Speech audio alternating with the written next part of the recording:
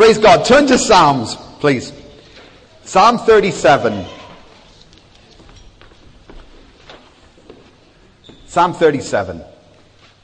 And if you're here for the first time, there's an A4 piece of paper. You might be sitting on it. Grab a hold of it. Psalm 37 and verse 4. We've got a lot to get through this morning. I want to start there. Psalm 37 and verse 4. The book we were supposed to be doing today was the book of Job. But we'll do that next week if that's okay. Because I just want to keep pace with what God is saying to us. Psalm 37 verse 4 we all know off by heart. Delight yourself in the Lord and He will give you what? The desires of your heart. Commit your way to the Lord. Trust in Him and He will do this. He will make your righteousness shine like the dawn. The justice of your cause like the noonday sun. And that's a much quoted piece of scripture. Just look up a moment, folks. They say that one of the problems with modern day Pentecostal churches is that they're not Pentecostal. That we don't hear prophecy. That we don't hear people singing in tongues or speaking in tongues. And how true that is. At least wise, nowhere near enough. That is absolutely true. There's not enough of Pentecost, the Pentecostal experience around.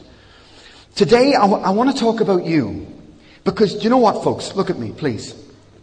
There's more to you than meets the eye.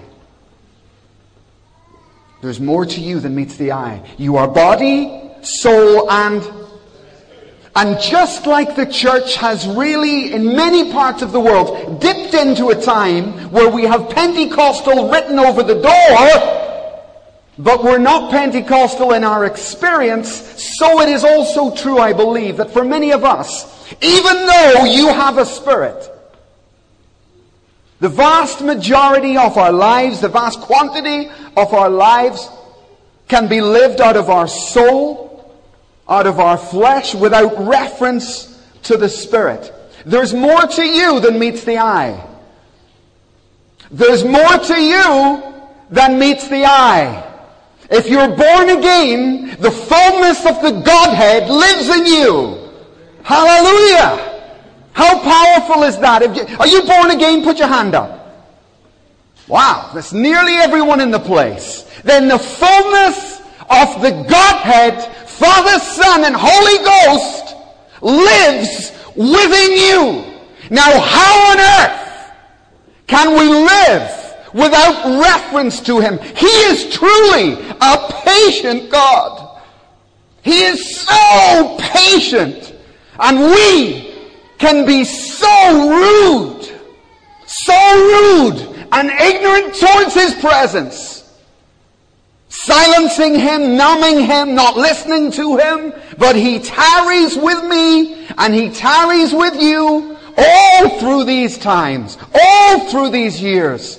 But just over the last 3 weeks, folks, God's been poking at you and prodding at you, and He wants to talk to you about your future. Now, this is truly an exceptional church because most of you are incredibly responsible people, very good people. This is the best bunch I have ever led anywhere. It's an outstanding church, a very different type of church. Avison once said to me, there's so many highly qualified people in this place that if we put our heads together, we could build a bomb. That's what he said. Sorry. I didn't think that was a very good idea. No, I'm only joking. Sorry. But there's an awful lot of people here with gifts and talents and things that God can use in the kingdom. And I know I'm on a theme, and I know I'm harping on, and people say to me, I can hear them thinking, they say, doesn't Pastor Mike realize you've got to get a job? What planet does he live on? Why doesn't somebody tell him we've got to go to work? Why doesn't somebody tell him I've got to feed the kids? Will you listen to me? How many of the 12 people that Jesus called were working full time? How many? 12.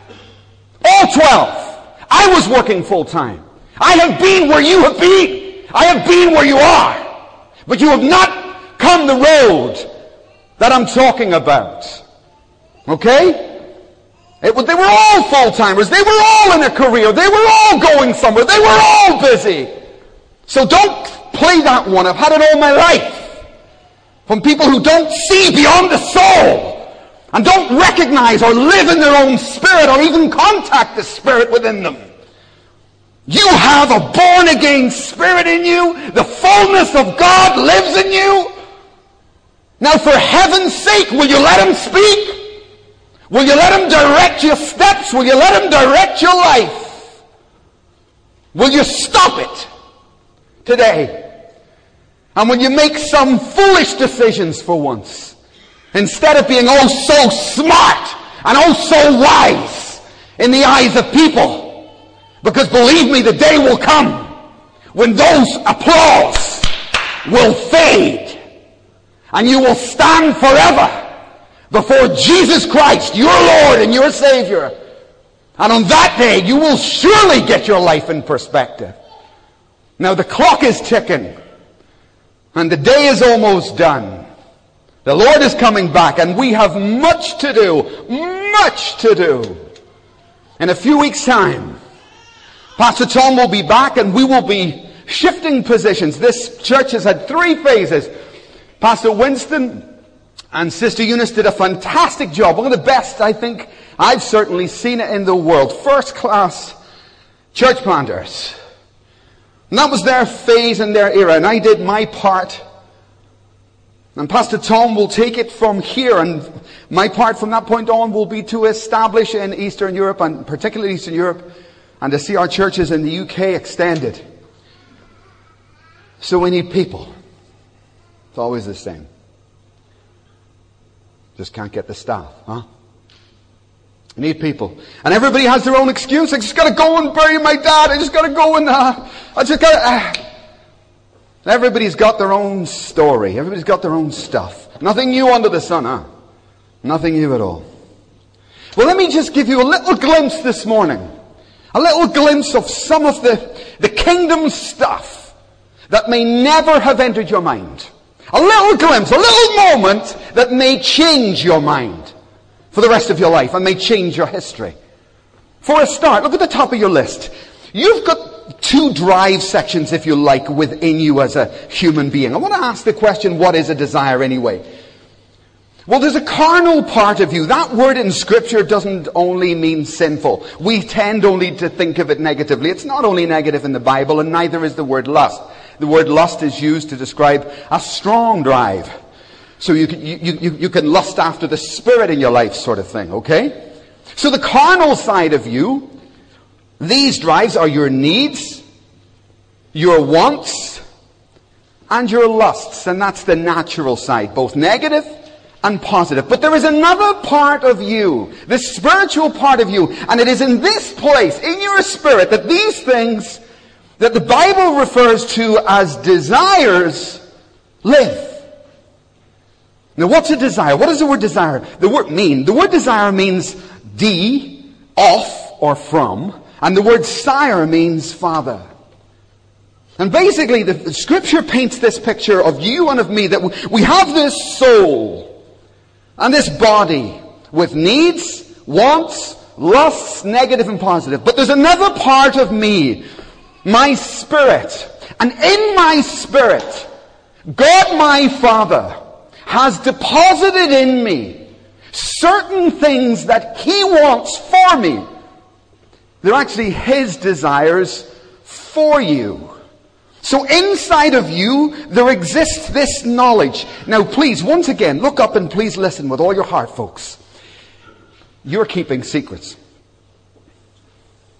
You have secret things that you know about. You have things that you have thought that you have never told a soul. There are thoughts that have entered your mind about your life, about what you should do or could do, about the possibilities. There are things that have entered your mind and you have never told a soul. And people come to me regularly and they say, Pastor, I've never told anyone this. And what they're getting at is that they've got a little glimpse into their spirit. Because that's where these unspeakable, unbelievable things live. The desires of God for you. The desire of your Father's heart for you. And when you're born again, He puts those desires in your spirit. They're inside. But they shouldn't stay there. But the sad reality is, for many, many people, they're born again, but they die never having found that spiritual side of them. Spock, as we mentioned a couple of weeks ago. You see the carnal list there, for example. Your needs, your wants, and your lusts. These are the things we pray for. Friday night. No problem. Go right ahead. You pray for your needs. You cry out to God, and that's largely perfectly right. But the desires are not so much the things we pray for, you know. The desires are there in full already. We already have them. They're already God's will. You don't need to ask Him for them. You don't need to ask God for those things. These are things that are already in you. You pray about the other things. It's quite a different issue. Quite a different issue. These are things that it is already the will of God. He has already apportioned to you some direction, some goal. And when you get a glimpse of that, that gives you a little inclination of the will of God for you. Let me read to you this proverb. The desire of the righteous ends only in good. The desire of the righteous ends only in good. In other words, what God puts in you, His desire for you, is only good. If you can find it. If you will seek it, and if you will look for it. Last week we said, remember, 97% of people die saying that they don't think they found the will of God. The destiny. Found God. But don't believe. 97%. Only 3% on earth believe that they actually achieved the destiny, or at least something of it that God wanted. In our cell group this week in Renfrew, I was just saying to the guys, you know, there have been times in my life, and probably right now also, that I would say I'm in the 3%. No problem. But I can't guarantee that, can I? What about next week? What if God speaks again? What if He continues to direct my paths? And what if I disobey? Then I drop back into the 97% again.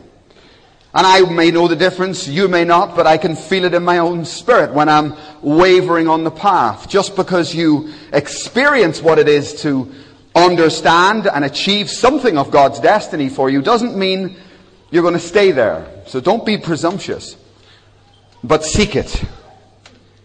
These things, needs, wants, lust, they're things you pray about. These things, these desires, you don't actually need to pray for them as such. What you need to do is fight to enter into them, because they're already there. They're things that God has already granted. Direction for you, where you will find fulfillment.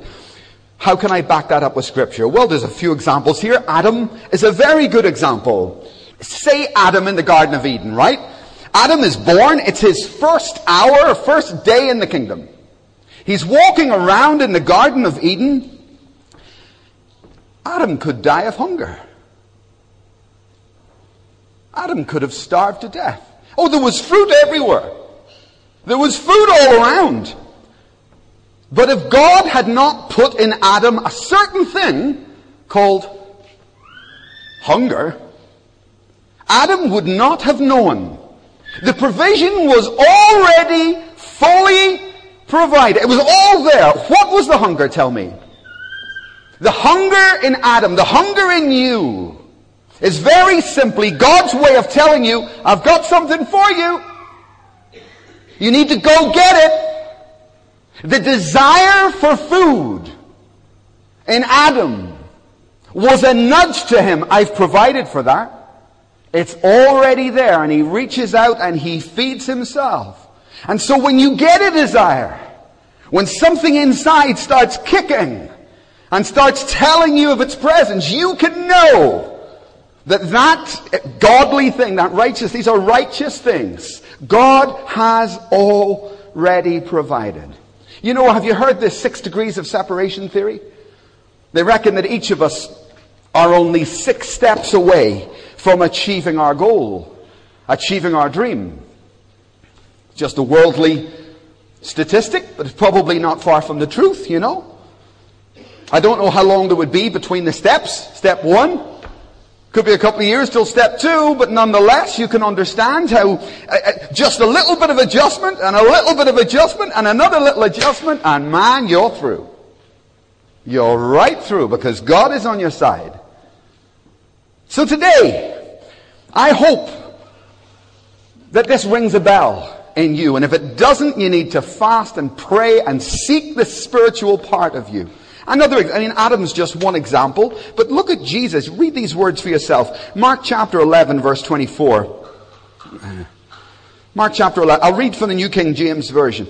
Therefore I say, this is Jesus talking, therefore I say unto you, whatsoever things you desire, when you're praying, believe that you have received them, and you will have them. Now look at me a minute, folks. Here's my needs, my wants, my lusts, my strong desires. I'm praying. And Jesus says, when you're standing here, and when you're praying, and suddenly you see the Spirit, suddenly you see your desires. It's a different category. When you're praying, and you get a glimpse of something that God has, believe in it.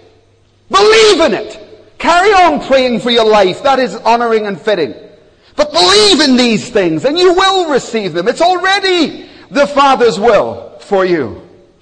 This is also confirmed in the prophets. Look at the book of Isaiah. Isaiah chapter 65.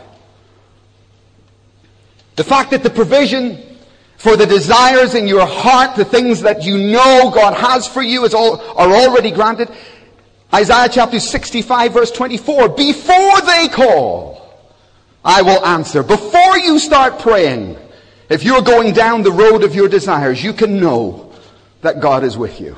As I say, these things within the Spirit are largely, often, sadly, unspoken. There are secrets that people keep and they don't need to. But I can tell you from my own experience over the years, this year, I think I need this, and I want that, and I have a strong drive to achieve ABC. But next year, well, I might not want that now. Next year, my needs might change, and what I thought I needed, I don't, blah, blah, blah. See that carnal list? It changes. Your carnal needs, desires, whatever you want to call them, they flip-flop. Depending on your age, depending on your life circumstance, they change. But please listen, folks. See the desires? Never change. The desire is the same yesterday, today, and forever. It's part of your spirit. Your spirit is complete, remember. It's complete. Your spirit today, the Holy Ghost, if you're born again, is exactly the same today as it will be forever. There's no such thing as spiritual growth. It's a misnomer. It's our soul that changes, you see. Not your spirit. Your spirit's complete. And in that, it's our job to unpack that. So these things, they come and go. But the Spirit, the things in the desire realm, the Father's heart for me, these things do not change. They don't. Look, have you ever seen those punching bags? Where you can punch it and it bobs over and it comes back up? That's what desire in you is like.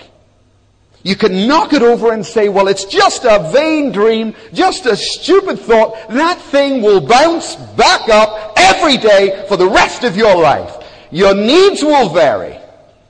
Your wants will come and go. Your drives will come and go. But the desire that God puts in your heart will remain. He will remain faithful to it till the day you die. It will always be there. Hallelujah. He's a faithful God. Now you can say, well, that's all very good news. Is there any, scary stuff? Yeah, next bit, I'm afraid. Because we all have one big problem to face in terms of reaching and entering into the Spirit and receiving the desire of the Father for us. And that is this: our relationship with men. How do I relate to the men in my life? How do you as women relate to the men in your life?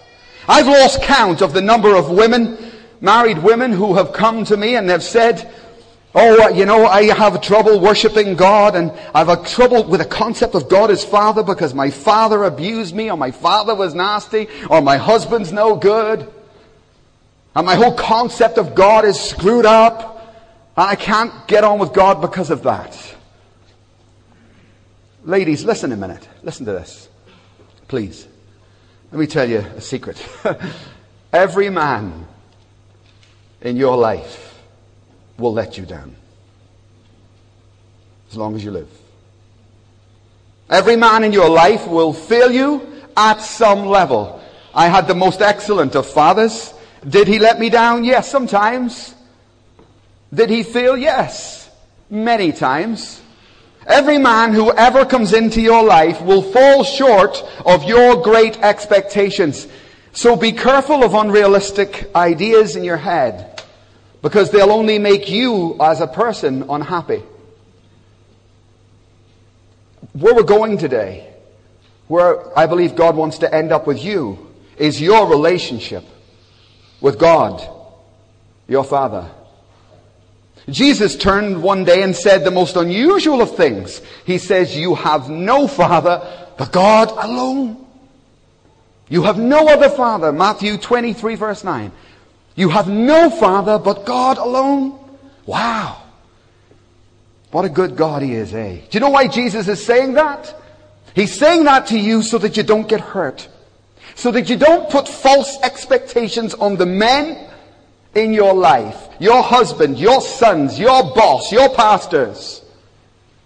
Because false expectations and, dreams will only make you unhappy, and you will be constantly down because people don't live up to your standards or whatever. See, psychologists call this by various names. One group call it the father wound. That within all of us, within the human race, from the minute the relationship between Adam and the Father was broken, all of us as descendants have this little bit of irkiness, this little bit of distance between us and our earthly father. Even though we love them, and I loved my father dearly, dearly. He was easy to love. He was a very respectable individual. But I do understand the nature of what they call the father wound, because that can debilitate my relationship with God. If you are going to be a healthy Christian, you need to have a relationship with God the Father, a relationship with God the Son, and a relationship with the Holy Spirit. But the truth is, most Christians, either all they'll talk about is raving Pentecostals, the Spirit, the Spirit, the Spirit. Or in our stream, it's Jesus, Jesus, Jesus, Jesus. But the truth is, that's an imbalanced, unhealthy, unbiblical Christian life. A healthy Christian has a relationship with all three aspects, all three persons in the Godhead. You know God your Father. You know the Son. You know the Spirit. And whatever's missing in you on these levels, don't underestimate the damage that can do, because each one of the Godhead has their own roles. Remember, we repent towards the Father. All repentance is towards the Father. You believe in the Son, and you receive the Spirit. You repent to the Father, you believe in the Son, and you receive the Spirit. And that's the only way for an ongoing, healthy Christian life. But as I say, it's missing. It's missing in our era. Another thing I would say about those two lists, the carnal list and the spiritual list. See, the carnal list. When I was a child, I used to ask my daddy, I used to say, Abba! Daddy, I want an ice lolly. Daddy, I want this. Daddy, I want that. It's the Abba phase. And that's wonderful. That's fantastic. We need to go there. You need to understand that. You need to have experienced that. The goodness of God your Father. But stay with me, folks. Jesus did not continue calling his Father Abba. That was a phase. That was an example to you. He went on to call his Father, Father. And you can be in neither of these because you're focused on Jesus and think that's okay, which is wrong. Or you can just be in one of these where God is an eternal sugar daddy. You see the carnal list? Your needs and wants and drives, lusts. See that list? This is Abba, Daddy. It's okay. Daddy, I need you to do this. Daddy, I've got this need. Abba, Abba, Abba. But you know the desires, they're over here. You know the desires, they're from your Father. You're growing up now. And you need to move over, need to grow up, keep moving. There's a time and place for prayer, and there's an Abba relationship, and sadly, maybe for some of you, as I'll explain in a minute, for me, maybe for some of you that just was not there or has never happened. You can hear it in people's conversation. God is a good God, and these things are progressive so that we grow in our relationship with God and enter into whatever plan He has for you. Now, I tell you, I've yet to find a circumstance that you can't find in the Bible. It's this problem, is this issue of being distant from my earthly father, having problems in the way I view or get on with my earthly father. Is this in the Bible? Where can I find it? Who's the example? And of course there is. It's right there in the Bible. It's in the story of two men. Listen carefully.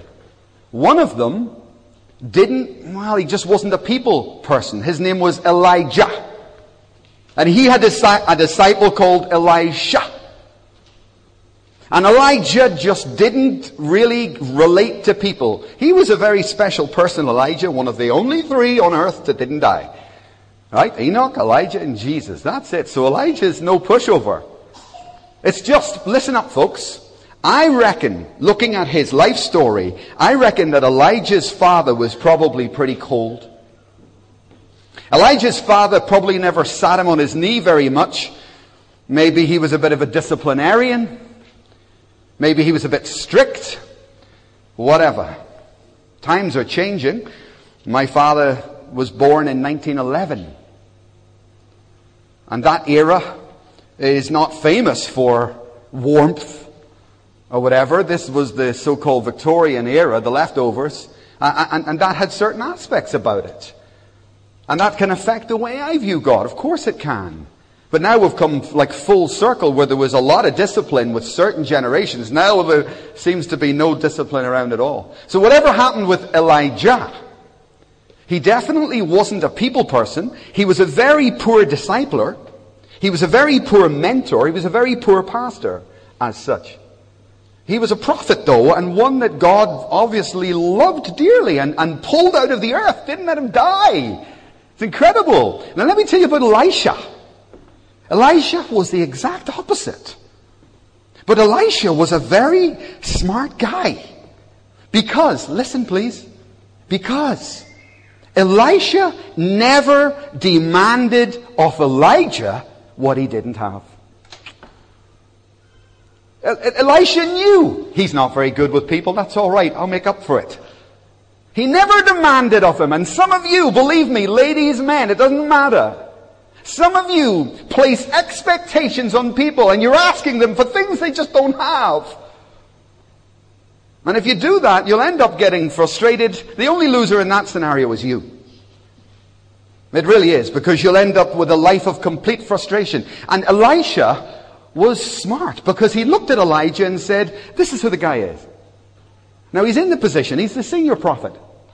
So do you know what I'll do? I'll accept him just the way he is. And if he lacks, I'll make it up. Very good. He ended up gaining his anointing, not just his anointing, but a double portion. Good, smart work there, Elisha. So he was a very different individual. And both these men, ironically in Scripture, God talks about the Father. In both these individuals, He talks about the problems they had. You can read it, you can see it all over the place. And you can see how God wants us maybe to enter into that. Look at 1 Kings chapter 19. 1 Kings chapter 19 and verse 20. This is whenever Elijah has called Elisha into ministry. And just before Elisha responds to him, in verse 20, he turns and asks him for a favor. 1 Kings chapter 19 verse 20. Elisha then left his oxen and he ran after Elijah and he says this, "Let me kiss my father and my mother goodbye." Hallelujah. What do you think of that, eh? He said, imagine saying that to Elijah. Do you get it? No, you don't. Never mind. He'd probably strike you dead. You know what I mean? It just doesn't sound right. Right? Elijah, "Let me go and kiss my father and my mother goodbye," he said, "and then I will come with you." "Go back," Elijah said. "What have I done to you? I've called you into ministry and here you..." Look, Elijah's not good.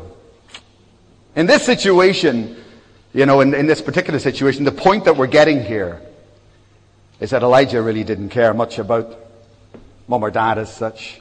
And here you've got a young Elisha with a tender heart and a solid relationship. And he says, first of all, before I follow you, I need to go back and make peace with my father. Let me first do that. And Elijah says, okay, go right ahead. And today, folks, is one of the first steps that you and I need to do, is we need to make peace, of course, with our earthly fathers. Because any damage there will reflect on your relationship with God. Now look at me a moment. Please listen, folks. Ladies, do you know what I want you to do? Will you let your husband go? I don't mean let him go out the door. Stop making demands of him that he's not able to do. Children, will you let your fathers go? Just let them go. Do what Elisha did with Elijah. Look at your dad, look at your husband, and say, do you know what? This is what I've got. This is the person I have, and this is the person I will honor. This is the person I will obey. That is a blessed day for any wife, for any husband, for any child, for any Christian. That you just let those men in your life be. You know, Jeanette has 4 children, but one of them grew up with me. And his name is James. I've mentioned him to you very often. He's a real gentleman, much greater gentleman than I will ever be. He's just the way he is. Super nice, super sweet guy. He was very easy to raise. As a father, as a husband, I'm very, very good. As a father, I was not that. I was okay. It's the best I would say. It's a fair assessment, a truthful assessment. I was okay. And I was a bit guilty. I heard that there was a father and son conference going on, and I thought, I know what I'll do. I'll persuade James to come with me, and he was about 17 at the time. It was in a Bible college in Ireland, and I said, would you come? And he said, yeah, no problem. And we went, and it was fantastic. It was far better than I thought. And he's a big lad. He's bigger than me, you know. And I said, I don't know, about 30 fathers there and 30 sons. Some of them had 2, 3 sons. And at one point in the weekend, they separated the fathers from the sons, you know. And dads were all sitting over there. The sons were all sitting over there. And the leader of the conference said this. He said, I want the fathers, when you're ready, when you feel right, I want each of you fathers to get up from that side of the room and walk over to your son and say sorry. Sorry about all the mistakes I made as I raised you. I'm sorry for the things I did wrong. I'm sorry for the bad testimony or witness I gave you here, there. And so there was just this time of silence when the men all began to get themselves together, you know. And I remember some guys went and sat with their sons. And when I felt right, I was destroyed. I was absolutely destroyed. I was falling apart.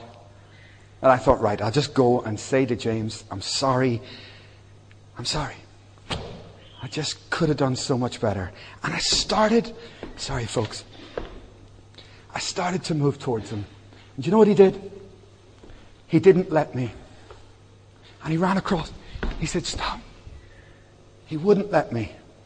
I went, and he stopped me. It was the most mature and gracious thing he ever did. And I'm putting words in his mouth, but he more or less said, shh, quiet. It's not fitting that you should come and repent. I said, well, it is actually, but never mind. I receive your grace. And thank you do you know what he was doing to me as a man in his life? Do you know what he was doing? Letting me go. He was just letting me go. And what that does in his heart is it frees him up for a relationship with who? With his Father. Because he's made room. He's like Elisha. Good move, James. Good move. It frees up his heart. It gets everything in line. It gets everything in order for the blessing of God to flow in your life. So I say to you as children, as husbands, as wives, as members of a church, will you let me go, please?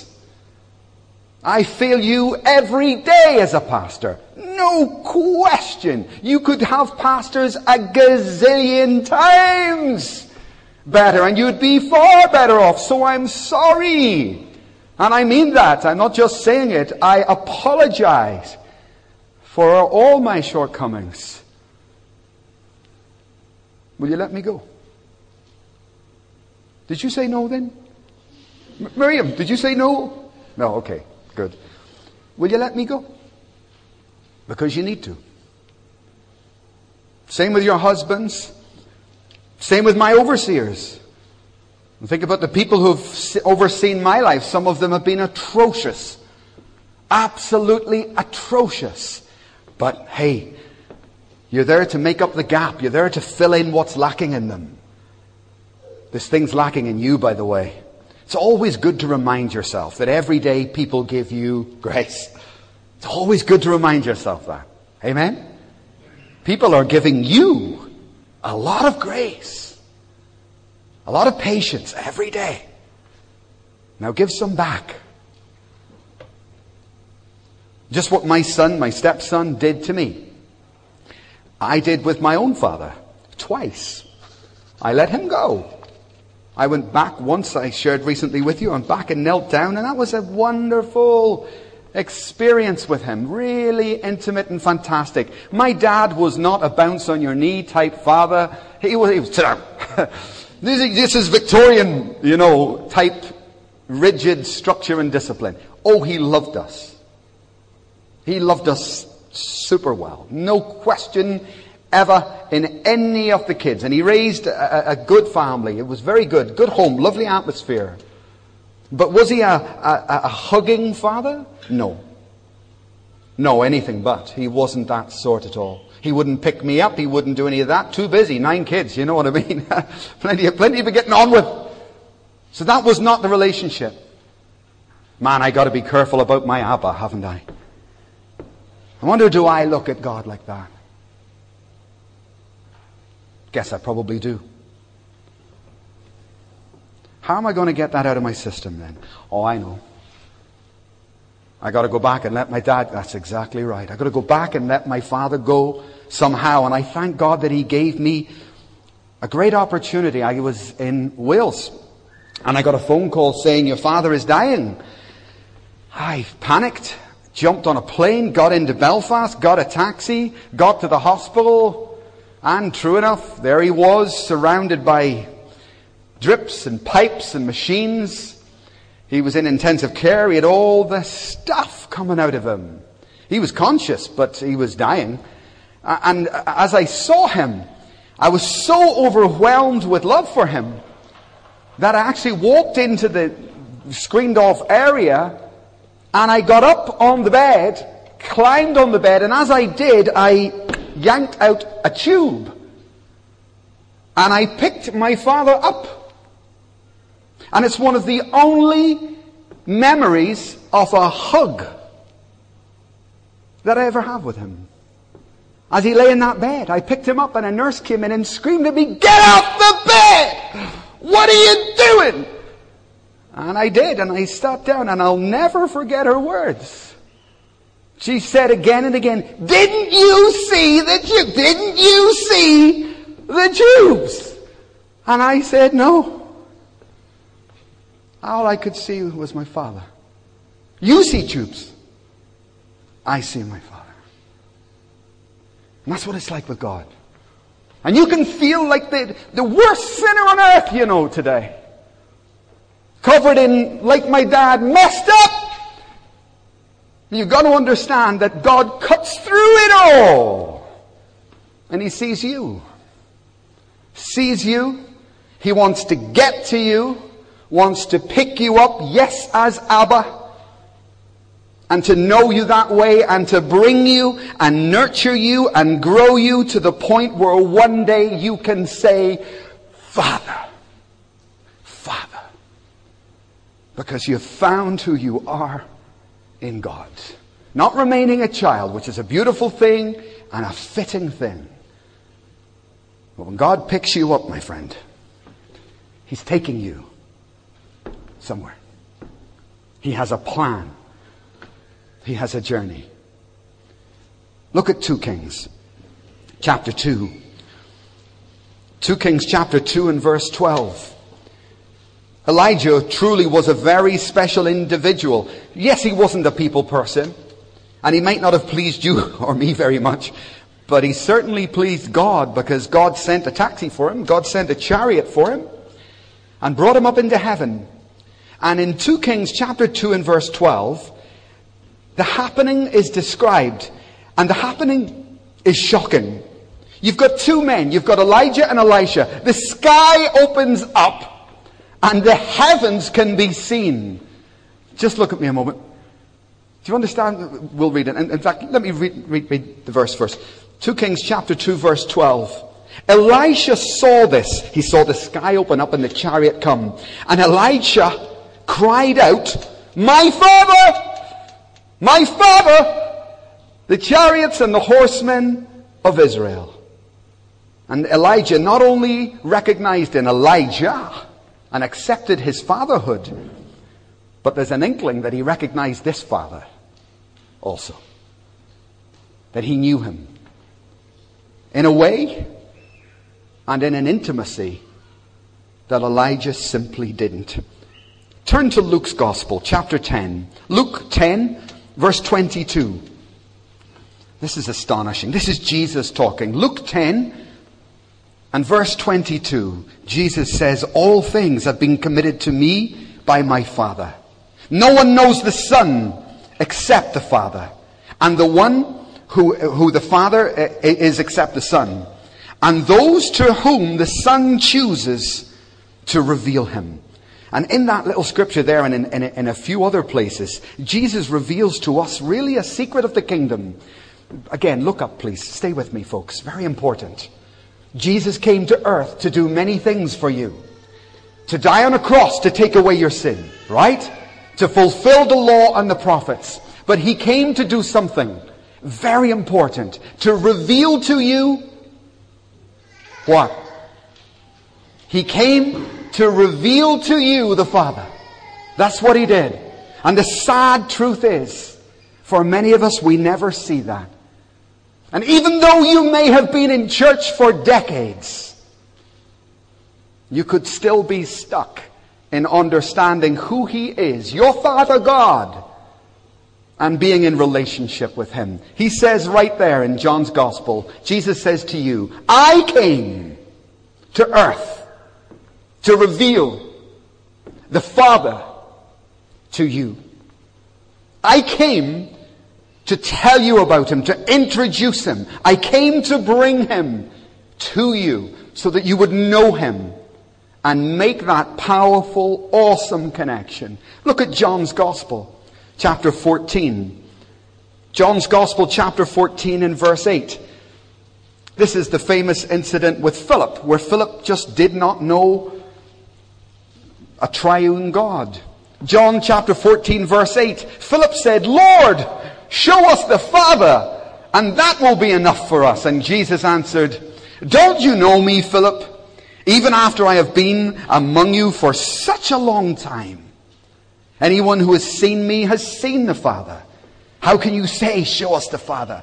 And if you skip forward to verse 16, Jesus says a wonderful thing. Same chapter, John 14:16.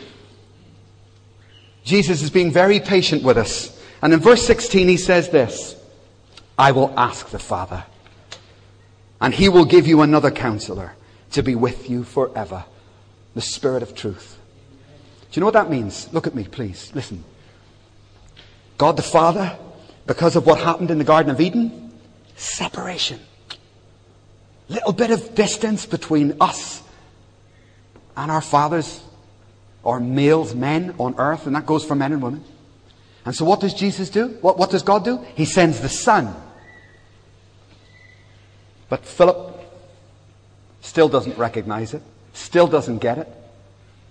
And Jesus says, okay, you know what I'll do? I'll send you the Spirit. I'll send you the Holy Spirit. And maybe the Spirit will be able to draw you back and heal the wound and bring you back to that powerful connection with God Almighty, our Father in heaven. We were discussing this in the cell group. They said to Jesus, Lord, teach us how to pray. And he didn't say, our Jesus, our Holy Spirit. He taught you, he's leading you to your Father. And he wants you to know him, to find him and to know him.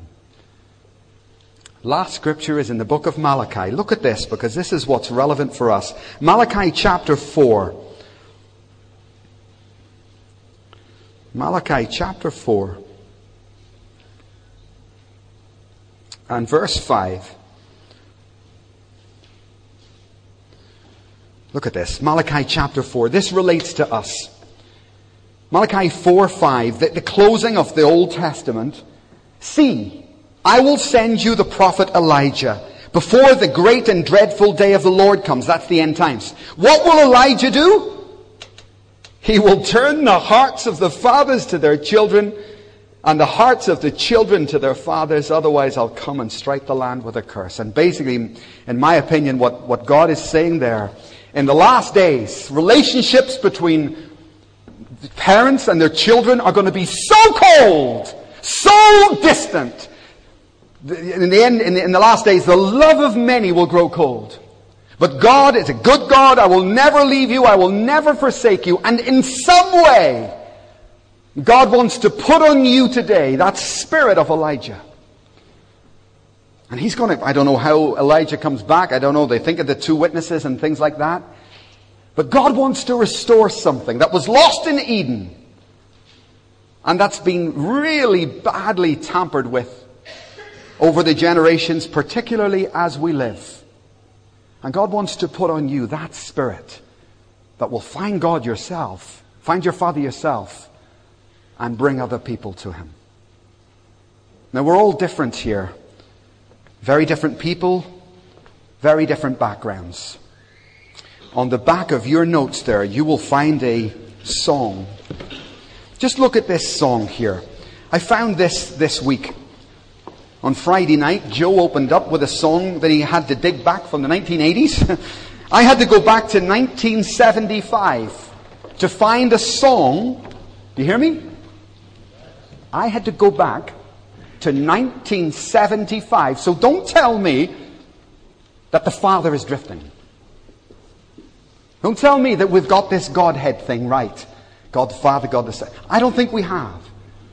I think we've become a Jesus-focused people, and there's reasons for that. I had to go back to 1975 to find a song that talks about God our Father in the way that I think it should be.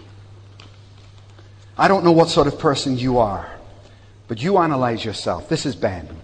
Give me your hand, Ben. Ben's very different guy from me. Elijah. We were over in the church a couple of months ago. And some of the Sunday school workers came out and said, the kids have been playing up. Nothing gets my hackle up. I say, which kids? Bring them here. And Ben, Elijah. And Ben turns to me and says, Pastor Mike, you need to love them. So he said, settle down. You just need to love them. That's why you're in the Sunday school, not me. Hallelujah. Praise God. We're all different. and you've got an inner being, that's fine. But God wants to touch you this morning. Maybe like a mirror, to identify you. Maybe for the first time. Your relationship with men can be a blockage to you that you don't even realize. And I want you, all of us, me included, all men and women, to let those people in your life go and then come back to your Father. Look at these words. Nisha's going to sing this to us. And as she sings this to it, you can sing along if you want, if you know it. But I want it to be ministry to you. Because I think the words of this song are perfect for what God wants to say to us today. Father, I place into your hands the things that I can't do. Father, I place into your hands the times that I've been through. Father, I place into your hands the way that I should go, for I know I always can trust you. Father, I place into your hands my friends and family. Father, I place into your hands the things that trouble me. Father, I place into your hands the person that I would be, for I know I always can trust you. Father, we love to seek your face. We love to hear your voice. Father, we love to sing your praise and in your name rejoice. Father, we love to talk with you and in your presence rest, for we know we always can trust you. Father, I want to be with you and do the things you do. Father, I want to speak the words that you are speaking to. Father, I want to love the ones that you will draw to you, for I know that I am one with you. Just remain seated as Nisha sings this through and ministers to us.